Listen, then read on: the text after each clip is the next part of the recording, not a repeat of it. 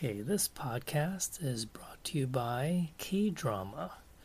Because if you hear laughter in the background, it's because I have family members watching a K-Drama in the other room. And if you don't know what a K-Drama is, then just look it up and you'll know what I mean. Okay, in this podcast, I want to give you an overview of a chapter from an intro to a psychology class that's typically called consciousness. And along the way, I want to talk to you about some highlights and some important points that is covered in this kind of course. And consciousness has to do with all the different kinds of things that affect our waking lives and our sleeping lives. Okay, so we have different levels of consciousness. So on one level, we have wakefulness, where we're aware of how we're feeling inside. And we're also aware of what's going on outside our body in terms of sensations. Is it hot, cold? Is it humid? And is it bright? Is it dark? And so forth. Okay, so we have sleep, we have wakefulness, and that's a basic starting point. So oftentimes in a consciousness chapter, one of the first things to understand is that our sleep cycle and wake cycle is determined by the rotational forces of the earth and the moon. We have a rhythm called the circadian rhythm. And oftentimes, if you've traveled internationally and felt jet lag, and that is when our circadian rhythms and sleep cycles are off, in a sense. And that's a very interesting subject to cover. And another general area of a consciousness chapter is about sleep. Not only, and I think I'll phrase some of the podcast overview chapters in terms of questions instead of trying to state some just a whole list of facts of what to expect. So for instance, how important is your sleep? Is sleep deprivation a problem? Or is it just something you can just push yourself through with some caffeine pills and so forth to get your work done? Or if you're a truck driver or work the midnight shift and a night shift. And what is the long-term effect of working an overnight shift where you're opposite of what would be considered a normal pattern of being working during the day and sleeping at night? Okay, these are very important things to consider. And what is the purpose of sleep? What does it do when we're sleeping overnight? Does it serve a particular purpose? Do we really need to get our 7 or 8 hours of sleep? Is it okay to get by on 5? You know, I'm a college student. I have a lot to do. I have a lot to study, so I'm going to cut back on my sleep. Well, that's something you'll discover. You'll learn about the different stages of sleep, what's called rapid eye movement, and when is it that we dream? What is the purpose of dreams? What are the different theories that help to explain what our dreams mean?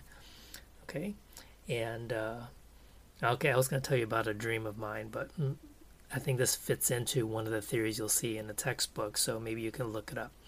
And I'll just give you this example. So this recording is made, this particular podcast is made during the COVID-19 shut-in of 2020.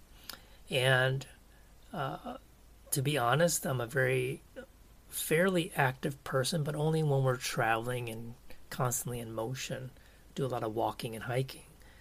And since this shut-in, I really haven't been, to be honest. And so I'm slowly developing what we men call a spare tire, okay? Not that I've gained 20 pounds, but, you know, it's the shape and the redistribution of fat. Anyway, not to go into too many details. So the shape of my body is changing, and I had a dream just a couple nights ago that I was back to my really fit self. That spare tire was gone. Okay, so your job is to look through the chapter on consciousness, and you try to figure out what the interpretation of that dream would be for me. Okay, so on the flip side, many of us suffer from sleep problems or disorders. And I think when you look at this particular chapter, there are some clinical disorders that are discussed, both in terms of sleep problems and as well as substance abuse and the different classifications of substances, stimulants, depressants, hallucinogenics, and so forth. So the reason that you might find, well, why is drug abuse and substance abuse talked about in this chapter is because these are substances that affect our consciousness, right? It affects how we perceive pain and how we perceive the world, especially if we start to hallucinate taking some of these drugs. So oftentimes the different classifications of legal and illegal drugs and addiction is discussed within this consciousness chapter. And along with that is the introduction of a textbook that you normally might, a book that you normally might discuss in a clinical disorders or mental disorders chapter called the DSM. It's called the Diagnostic and Statistical Manual of Mental Disorders. And this is the book, just to give you a quick overview of what this book is, where clinicians in training look at the book, and it classifies all the different categories of what are considered mental disorders by the psychiatric and psychological community used in a clinical setting. And primarily, it's also a list so that, just like when you see a regular MD physician for your appointments, they need to write down a diagnostic code. And those codes are then translated to, health insurance companies, and then they know, how much this is worth in terms of treatment and so forth. So these kinds of classifications are unfortunately necessary, but very few people's mental disorders are perfectly described in this book. Okay, we often have some of them or most of the symptoms for a particular disorder, or a blend of different disorders and their symptoms. So that's an aspect of the DSM that we'll talk about later on, usually at the end of an Intro to Psychology course when we talk about treatments and disorders. But it's introduced here since we're talking about substance abuse and disorders. And let me just give you a quick explanation of how is it a clinician is able to diagnose someone with a disorder. And this could cover almost any kind of disorder, from eating disorders to alcoholism, to a drug disorder, and to a personality disorder or depression or anxiety, right? A lot of these things we experience in our everyday lives, and they're not affecting us in a negative way. A lot of people drink socially. A lot of people may use marijuana socially on an occasional basis.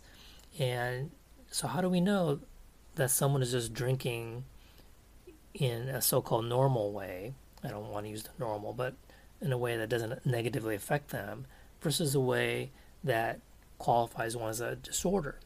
Well, the way the DSM works is that there's a checklist, a very specific checklist of symptoms that describes perhaps how often someone does something and also how long something's been happening.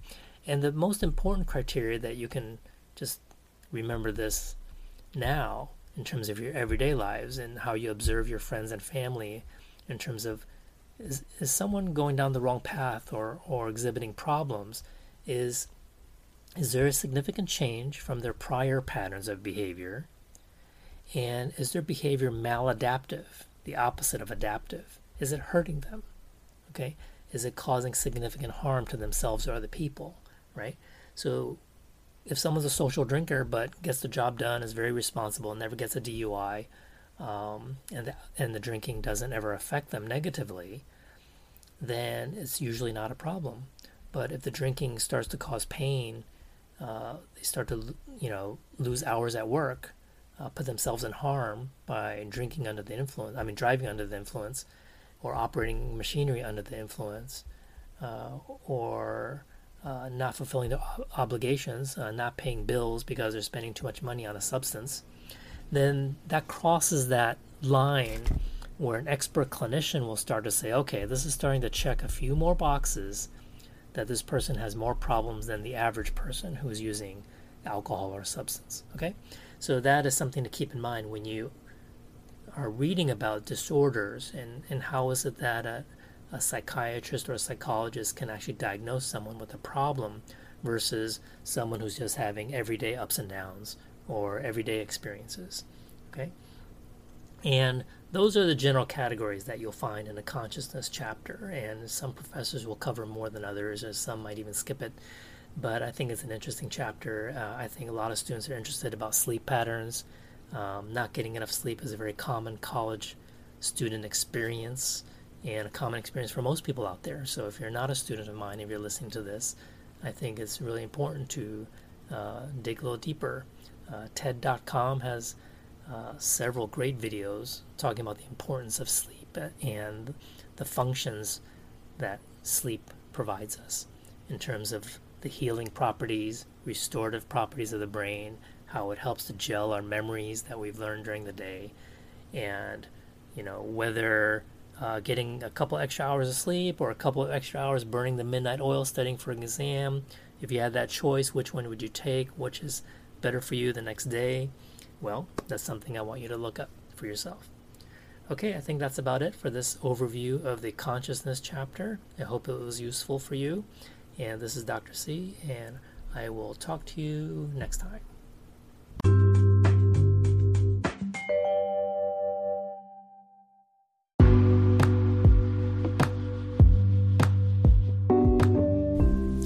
Hey there, thanks for listening to this podcast today. Can you do me a big favor?